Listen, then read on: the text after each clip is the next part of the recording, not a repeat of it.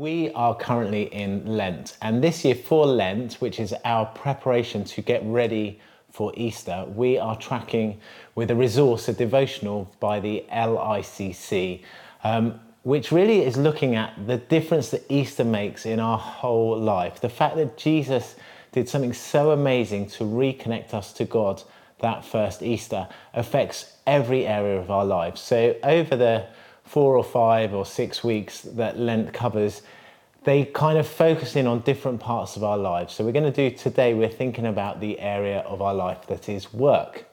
So let's just define work quickly, because work might be something that you are not getting paid for, but it is that activity that you might not choose to do and that you're required to do for your life to continue. So sometimes it is paid and that's why you're required to do it, because you have bills to pay.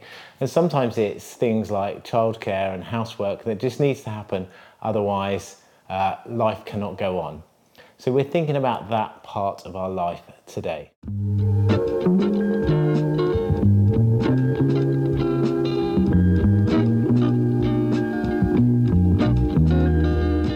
Now, one thing about our work is we often find our identity in it. And so often the second question that you have when you meet someone new is, after you've told them your name, is what do you do? That idea of who we are being summed up by the thing we do for our work.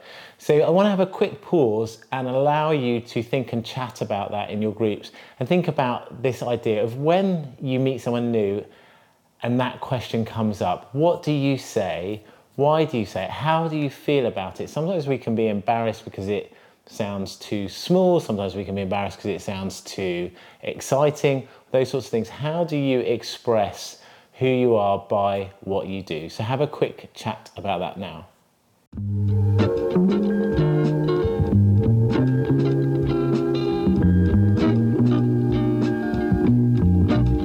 So today we are talking about God's involvement in work, and there's been a particular bent in church culture that you may have experienced, where sometimes in church culture the idea of work, there is a pinnacle of work, and that is full-time ministry. That idea that if you can be full-time engaged in doing something churchy, that is the best thing. And other work that you might have to do is really just a necessary evil to pay the bills, and a bit of a distraction of the important stuff, which is church-based stuff. Now, there's all sorts of reasons why that idea has kind of crept into our thinking, but actually it's completely unbiblical. That is not what the Bible teaches us about work. And we can see that if we go right back to the beginning. If we go back to the beginning of Genesis, when God created human beings and placed them in this perfect environment, he gave them work to do. And it's surprisingly normal work. So what God does is he gives them their job description. He says this. It says, God created human beings in his own image. In the image of God, he created them. Male and female, he created them. So there's something special about human beings. We're like God. And it goes on to say this. Then God blessed them and said, be fruitful and multiply. Fill the earth and govern it. Reign over the fish in the sea, the birds in the sky, and all the animals that scurry along the ground. That is the work they have to do. There's this, starts off with them being made in the image of God, and then they have a job to do. And that job isn't a kind of job that we would think of as terribly spiritual. It is physical work. It's kind of like, it will be digging and construction and building things. It will be accounting. It's like counting numbers of things and how much have I got and how does this work? It would involve trading. Somebody would have something and somebody else would have something else that would have to go on. It would be raising children, which would require education and training. It would be about innovation. How do we solve this problem that we've come across? It would be about discovery as they expanded into this new world, this world that was perfect but was unfinished, had work to be done in it. So if we just take a thought experiment and imagine that the fall never happened, that human beings didn't turn away from God, we would still be doing work, and it would be work that looks very much like the work we're doing now, but we would be doing it within God's kingdom. God would still be perfectly in charge and perfectly centered in everything we do. And we would see in our work what Paul goes on to describe as a fruit of the Spirit, that we would see as we're doing that, we would see love, joy, peace, patience, kindness, goodness, faithfulness, gentleness, and self-control. That would all be evident in our work. But that isn't how the story goes. We see almost immediately in the 3rd chapter of the Bible that human beings decide they want to do things their own way, not God's way, and that is the fall. There is this separation then that comes between us and God, and no longer human beings in that perfect environment with God, but we have to go out, and there is a separation that separates us from God. There is a gap now between the perfect holy God and us with our mess and shortcomings and all sorts of like selfish stuff. And so now work still happens because that's what we were made to do. But now if we look at that passage in Galatians that I read out where Paul talks about the fruit of the Spirit, instead often we're working out of what Paul describes as a sinful nature, which says that it will involve hostility, quarreling, jealousy, outbursts of anger, selfish ambition, dissension, division, and envy. And I think those are all environments. If you're in a workplace, you can probably see those. Even if you are working on your own, you will see those things, because actually it's not just that these things are going on in other people's lives. We can see them in our work, in our own hearts. Envy, jealousy, quarreling, hostility, selfish ambition. Those are all there because we have moved away from God. But we have good news, because Easter makes all the difference. Where in the fall we are separated from God, at Easter, what Jesus does on the cross allows us to reconnect, to come back into community with God, into God's presence. And there's this very powerful image in the story of the crucifixion, that the veil, this curtain that separated in the temple, separated the Holy of the Holies, the place that represented where God dwelt, from the rest of the world. This curtain is torn in two from the top to the bottom at the point of Jesus' death. So we are enabled to reconnect with God because of what Jesus did. And that means we're able to reconnect with God in every area of our life, including our working lives. So what we are looking at really is a restoration of the Garden of Eden, that we are not apart from God, but God is with us in the midst of our working lives. And so this means much more than just telling colleagues about Jesus. This is about the very person we are. So at the start, we talked about how we often find our identity in what we do, and that's how we talk to other people about who we are, is about the work we do. Well, we see in that Genesis thing that actually the identity comes that we were made in the image of God, and then our work flows out of that. We are made in the image of God, so we do these things because that's who we are, and so that's what we do. So the way that we're supposed to operate is we have our identity, who we are, and from out of that, we do the things that we do. Now, when it's the other way around, the things that we do make us who we are. That if we're trying to do that, there's all sorts of problems with that, because our identity then gets tied up with things that are not permanent. They are not real. They are dependent on circumstances.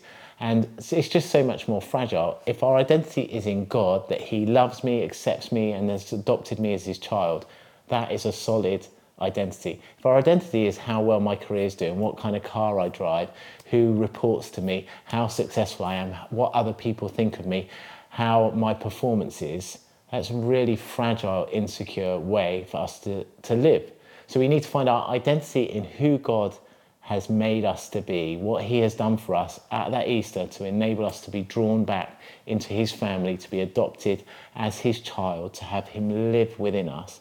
That's our identity. And then what we do in our work flows out of that reality, flows out of that identity. So that means that we take God with us into our work. We are made in his image because he is with us in our work. And this is really exciting because God created work and because God is perfect, it means whatever we have to do, he is the best at doing it. So if you're a teacher, an accountant, a homemaker, a engineer, do you know who is the best teacher, accountant, homemaker, engineer? It's God. So he can actively help us do this role in a way that he was designed it to be made, that will bring fruit of his kingdom, fruit of the Spirit into the environment and into the work that we are doing. So you can invite him into your work and ask him to help you. And perhaps what's hardest for us to do is those things that we think are really easy and we can completely do in our own strength, to invite him in to help us, because maybe there's something different in our attitude or even the way we do it, or maybe there's some creative new approach to something that we just think is completely simple that he would have us do. So we can invite him into that. And then I just want to finish with this scripture as well. This is from Colossians 3 verse 17. Paul writing to them, he writes to the church in Colossae and he says, whatever you do or say, do it as a representative of the Lord Jesus, giving thanks through him to God the Father. There's this idea that whatever we do and say, and including in our work in life, that God has done amazing things for us, so we can thank him because Jesus made that way to God. But we do all those things as a representative of Jesus. We get to do those things to show the world, to show this broken creation how things are meant to be. And so that might have all sorts of approaches about the attitude that we have when we do our work, the way we treat our co-workers, the way we prioritize or value the different aspects of our work. All these things are invited to be coloured by who Jesus is and his life in us. So I want to finish with a final question for you to think about the work you do, whether it's paid or not, those things that you have to do, that are an obligation for you to do. How can you invite God in? How do you already invite God in? And how can you start to increasingly see yourself as a representative for Jesus? How does it make a difference that your identity is set in God, not in what you do? And how might that affect the way we feel about our work? Aspects of pride, or the other side, imposter syndrome. How does that security, how could it change the work we do? So let me pray and we'll go into our discussion. God, we thank you that you are involved in our working lives, and that work is an integral aspect of what it means to be a human being created in your image, which means that even the most mundane aspects of our job is a place where we can meet you and we can put you first, we can worship you, and we can thank you. And I pray that increasingly we would start to view our life not as this necessary requirement for life, not as a distraction from things that we think are more important, but a place where we find you and we get to represent you, as we get to be your hands and your feet, your mouth and your ears to the people around us. So I pray that we as a community would start to have fresh insights into our working life that would make a difference. And even now as we discuss it, Lord, start to open our eyes to things that you are doing and want to do in our working lives. In Jesus' name, amen.